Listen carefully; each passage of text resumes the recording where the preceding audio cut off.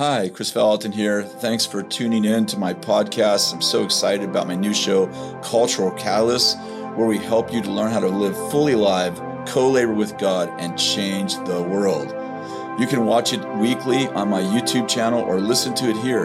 Hope you enjoy it. Hi, welcome to Cultural Catalyst, where we help you learn how to live fully alive, co-labor with God, and change the world. And I am your host, Chris Valentin. And today I have Julian Adams with me, who is a prophet. And you are a pastor at, tell us exactly what you do. I have all these, you're the director of, what does that say? Frequency. Oh, Frequency. Yeah, well, it's a little play on words. I don't know how we're starting, but I didn't start very well. I guess I didn't read. Frequency. Tell us about what that is. Yeah, so thanks for having me on, Chris. Frequency is the ministry that I use as a vehicle, really, to equip the body of Christ in the prophetic and to bring the kingdom of God in every space and in every way, which has been lots of fun. And we get to travel all over the world into different spheres and contexts, really helping shape people and helping them think through a kingdom lens around what it means to be people who carry God's presence and prophetic word into those spaces. And you and your beautiful, beautiful wife are pastoring a church called The Table in Boston, right? That's correct. So my wife and I moved here 2.5 years ago to plant the church. My wife leads the church. I'm just the associate pastor.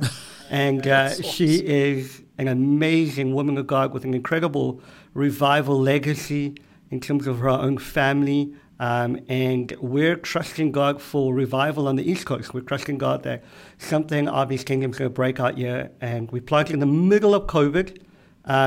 And surprise, surprise, God still works in the middle of a crazy pandemic. And you guys didn't know anyone in that city, right? That is the correct story. We literally showed up with 6 people. 2 of them were kind of on the ground outside of Boston.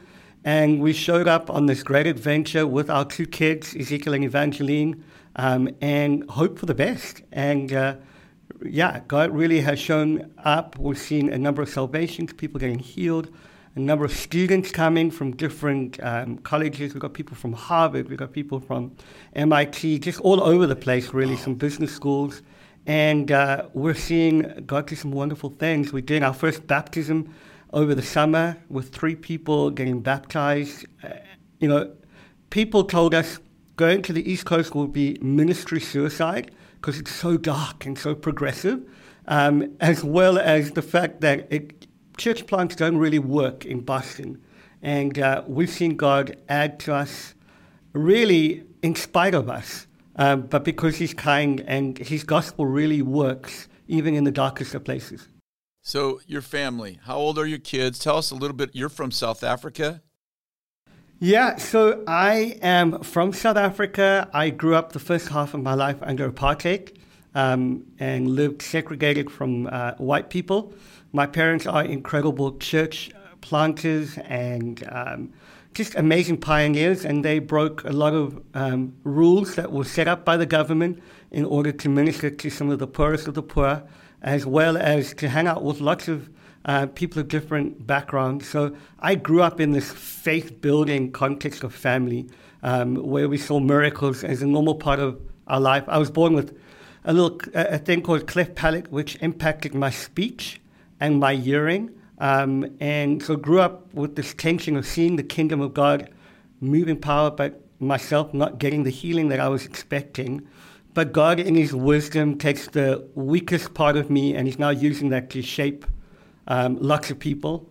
Met my wife, who is from Iran originally, but is ethnically Armenian, and her grandfather was responsible for the modern-day revival that's happening in Iran. It all began in their home. So she grew up in this revival context, and we met in the UK doing a big conference with young people, and got married. We've got 2 kids, Ezekiel, who is 6 years old, Evangeline, who's 5 years old.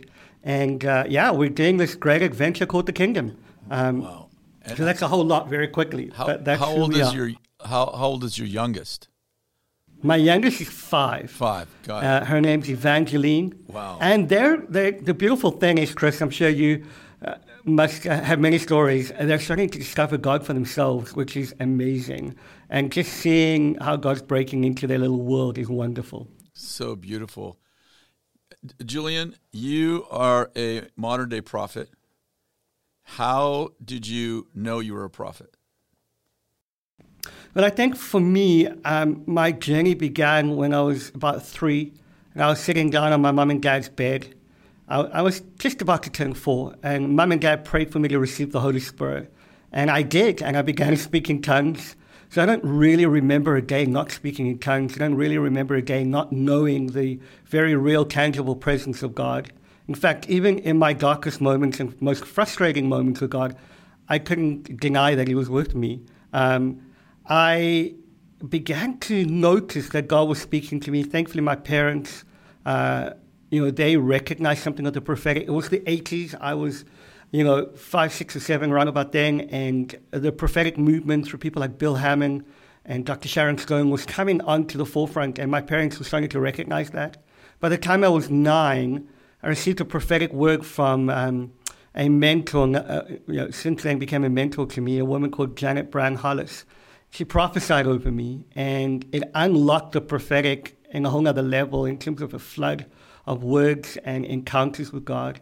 By the time I was 15, around about the time of the Father's blessing in Toronto, the Lord touched me because of my lisp, because of just severe bullying at school that I had. I was afraid to speak to anyone. But when I was 15, the Holy Spirit filled me. I had this encounter for 3 days with God.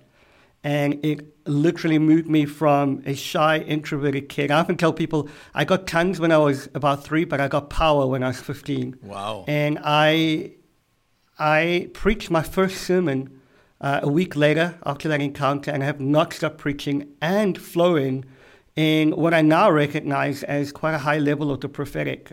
People would comment on that and started to recognize the prophetic grace that was on my life. And as I began to grow in that, I remember when I was about 11 or 12, God said to me, "You will be a prophet to the nations." I had this encounter in the room where He came to me and said, "Son, I've set you apart to be a prophet to the nations."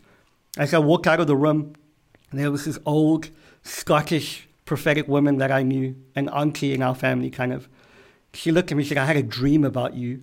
And I dreamt that you were like Jesus sitting at the well with this Samaritan woman telling the secrets of people's hearts." And as she said that, I fell out under the power of God. I just had this encounter in my room. And that began the process then of me starting to discover what it means to flow prophetically and to try and figure it out, to be honest. And most of that happened in a little town called Fish Hoek in Cape Town, in the middle of nowhere, really, on the coast, right on the tip of Africa.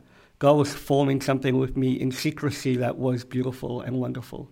And I think that I knew I was a prophet by the age of, I'd say 11 or 12. I knew I was a prophet, but I only got recognized as a prophet in my kind of mid to late 20s as I began to get healthy track records of the prophetic. Yeah. You have a passion to see the prophetic ministry flow outside of the walls of the church.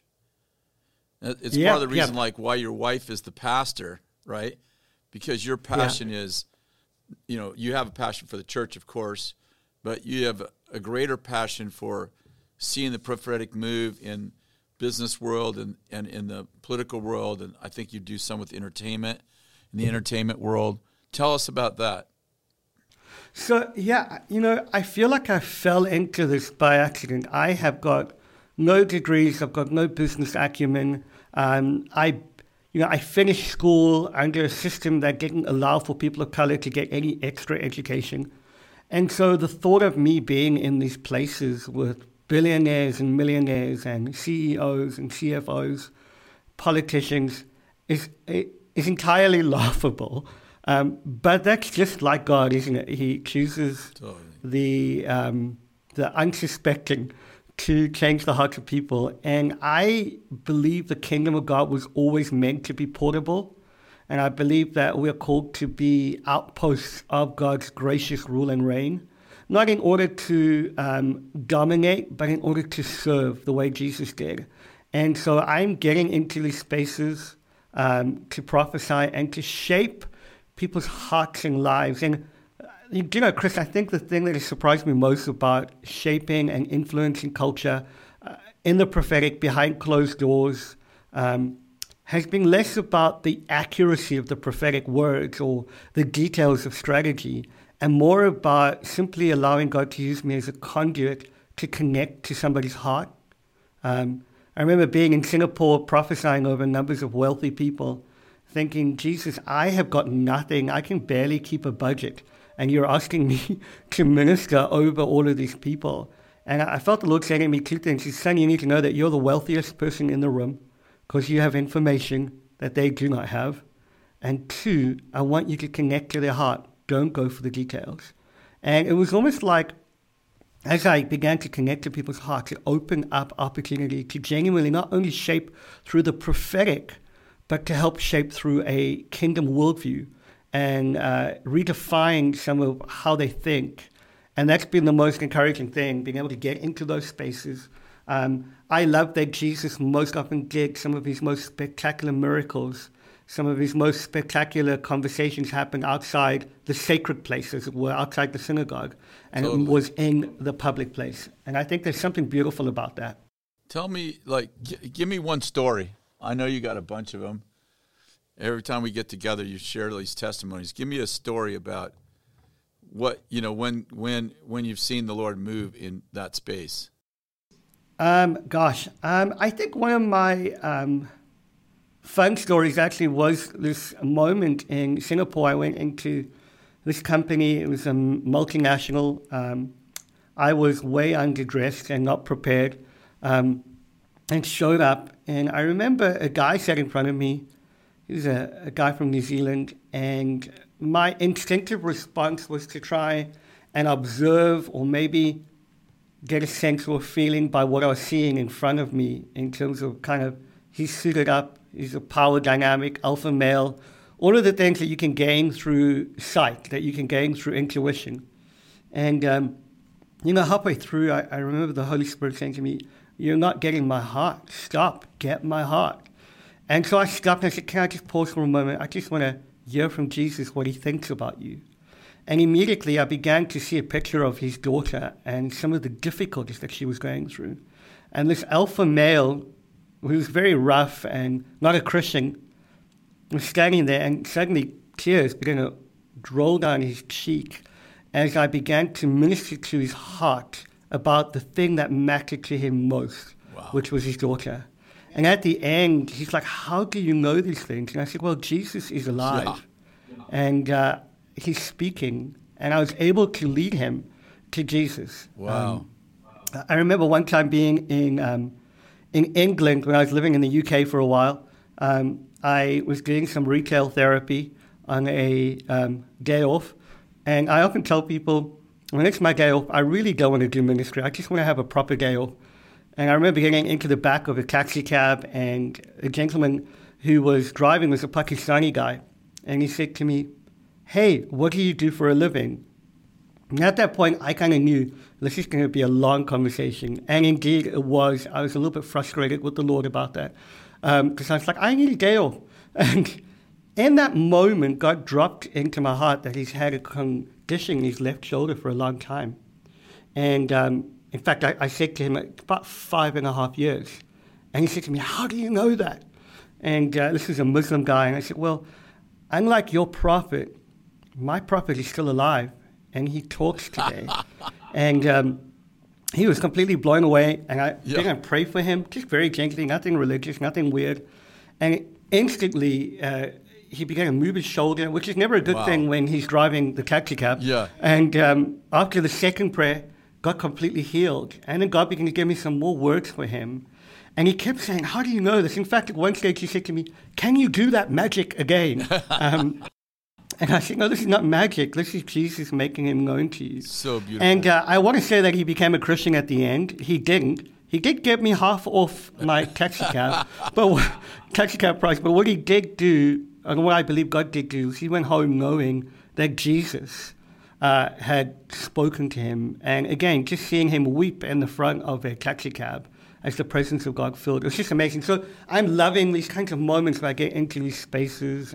I was in a university context in the UK, in Oxford, with all of these people who are way more clever than I could ever be, having an opportunity to see people who are in their final years becoming doctorates, weeping as God begins to break in, as they think they kind of know everything, but God just breaks into their little hearts. And it just changes everything, and they get to shape the world because they've encountered God. There's a lot of people that feel like they have a prophetic call. Maybe they're prophets or prophetesses, or maybe they're just prophetic people. The question, they listen to us talk and our teachings, and they like, the question becomes like, where do I start? And I'll ask you that question. What would you say to a young prophetic person or an old prophetic person who's, feels like they have a prophetic gift, but they feel like they don't know what to do with it? I think for me, the biggest space and place that I started, probably there'd be two things. I think one, my internal world and culture of my heart was one of encouragement. I often tell people the simplest gift of prophecy is encouragement. And if you can learn how to encourage, you can learn how to prophesy. And so I found myself working to develop a culture of encouragement internally and allowed that to be expressed externally. I think the second thing for me was, in the context of community, I just practiced and practiced and practiced. I figured that somehow God would use me, and so I'm just going to give it a go. And I stepped over chicken lines way more than I probably should have, and failed loads of times, but I have an internal conviction that if I can just get it right once and bring glory to God, that will be enough. And I have lived with that internal conviction. I'd say to someone when they're starting out the prophetic, find community, develop a culture of encouragement. I think for so long the prophetic has often been, thank God for people like you, Chris, who's changed the view of the prophetic, but the prophetic for a long time has been, let's find what's wrong rather than what's right. And I think in this next season, as people begin to step out in their prophetic gift, if they can just learn to encourage, do that in community, get feedback, and grow a heart of compassion and empathy. Because the prophetic was never meant to be a gift for the future. It was meant to be a relational connection gift to help connect people to the heart of the Father. And that's where it all flows from. Do you currently have any kind of a word for where we're going? People are asking right now, we're in the midst of, we just come out of COVID, right? And we, it feels like we're trying to find our way. It feels a little bit like a wilderness season, doesn't it? I'm talking about for America, for many of the nations. Do you have anything going on in your heart that the Lord showed you? Yeah, I think there are two or three things that is stirring in my heart. I think firstly, we moved to America because we believe not that necessarily that America is God's chosen frozen. I believe every nation God chooses in his wisdom for something unique, but there is a particular redemptive purpose for the nation of America. And I felt, we felt God speak to us about moving to the United States of America, to be part of that, to add our voice to discovering what's right with this nation and unlocking that and adding whatever grace we have to that. So I've got great hope for America. I've got great hope for revival. I believe we're putting our feet into the rising tide of another move of God. Good. I believe, secondly, God is going to right the scales of mercy and justice. That we have often reduced the prophetic to a moralistic preference rather than a kingdom view. And I believe what God's doing is he's raising mercy and justice and put them together, because mercy and justice produces miracles. I've seen that in my own nation, where God turned around an apartheid government and shifted something because the church took responsibility, not in a lording over, but in a servant-hearted way, in prayer, and shifted stuff. And so I think mercy and justice, there's something about the 7 mountains that we always talk about, and I find often, I prefer to call it 7 spheres of influence, but we often talk about it as if we can just get to the top of the mountain and rule it, then everything will be fine. Yeah.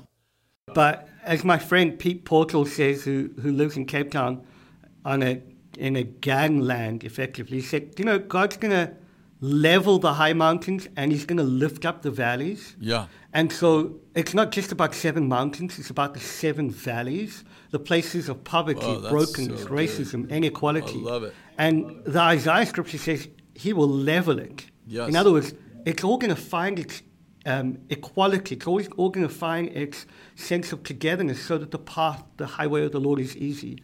I feel like God is going to restore to the church an ability to hold justice and mercy together and not have political extremes, not have theological extremes, and not have preference extremes. Got it. But have a kingdom view that the high mountains become low and the valleys become high. And then the last thing I feel, and this is probably the most urgent thing I feel as a prophetic word to the church, but especially to God's prophets, particularly in America, but I'd say in the developing world. God wants to unlock prophetic imagination again. And I feel like what we've done is we have put the ways of God and the will of God in a particular box and expected him to operate out of that box that we've defined. When actually part of the idea of the prophetic, both in the Old Covenant and the New Covenant, is for the prophets to help God's people reimagine what it could look like if God's kingdom has fully come.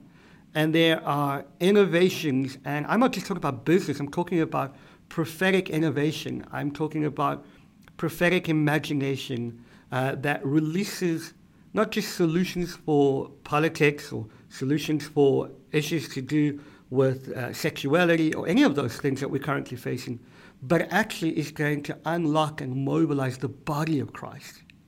I almost feel like the prophets in this season are going to have to come back into the body, into proximity with God's people, in order to help unlock imagination so that as community we incarnate what it looks like to live and to follow the way of Jesus. I really love that because I feel like, we create a prophetic ministry through the gift that God's given us, but we create prophetic culture when we come into community with the rest of the body. And I feel like there are so many prophetic people who have exited the body, actually exited church, and some of them are even anti-church. And they don't realize the effect that that's had when you stand outside of the body as an offended or a rejected or independent. Proverbs says, he who separates himself seeks his own desire. So I do believe that so much innovation, invention, imagination, divine imagination comes in the presence of the other parts of the body, doesn't it? Absolutely. I was thinking about yes. I'm a romantic at heart. I'm an idealist at heart. My predisposition is toward hope, because I believe the cross and the resurrection declares hope. Yes. And I feel like the thing that I was talking to a prophetic ministry the other day, and they said to me, "Oh, the church age is over." And I said to them, well, that doesn't make any sense because Jesus is coming back for his church. Yeah. And when we disconnect from the very thing that he has called us to, we get into trouble. They went on to critique the church. I said to him, if you critique my wife like that, you would get my fist in your face, in love, of course. Exactly.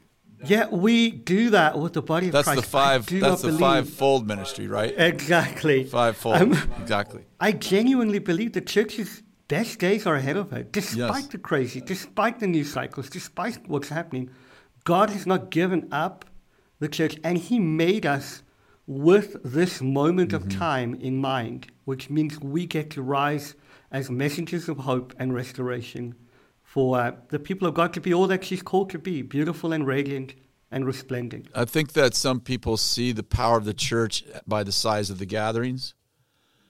And I think that Jesus put that to shame when he preached his famous message, unless you eat my flesh and drink my blood message, that was a good message. It didn't have many hits on the podcast, but there wasn't a lot of likes, and there was just a few views. But and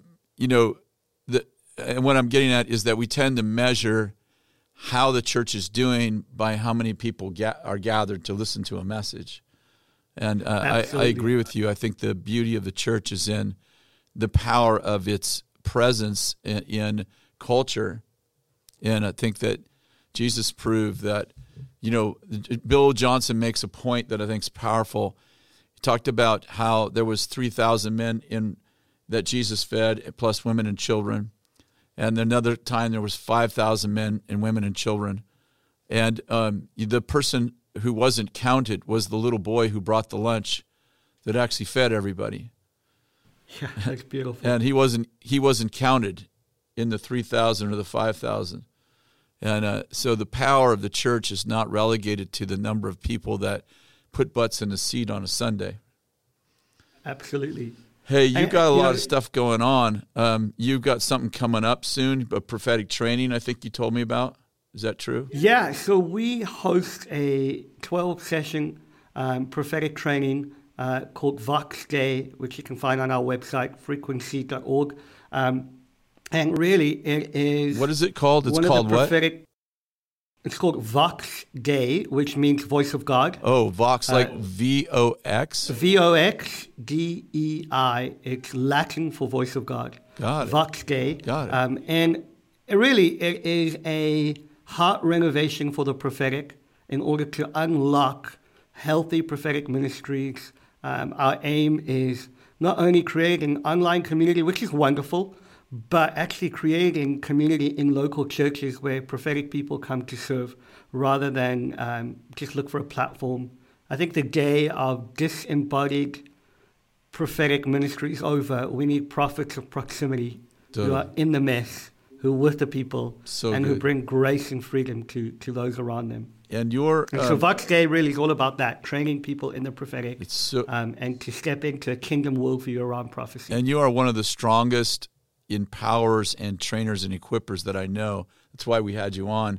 It's frequency.org. www. That's right. So it's a play on words, frequent, and then C, which is a play on words for hearing and seeing. That's why I couldn't read it. Frequency. Yeah. C.